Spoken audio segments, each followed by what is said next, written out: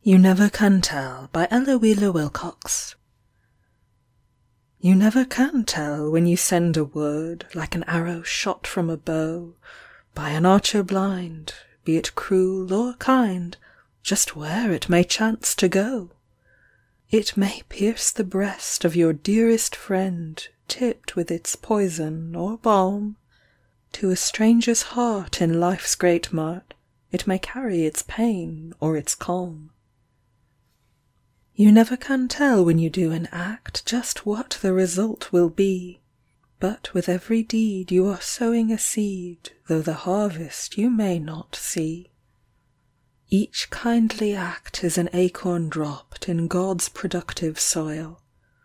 You may not know, but the tree shall grow, with shelter for those who toil. You never can tell what your thoughts will do in bringing you hate or love. For thoughts are things, and their airy wings are swifter than carrier doves.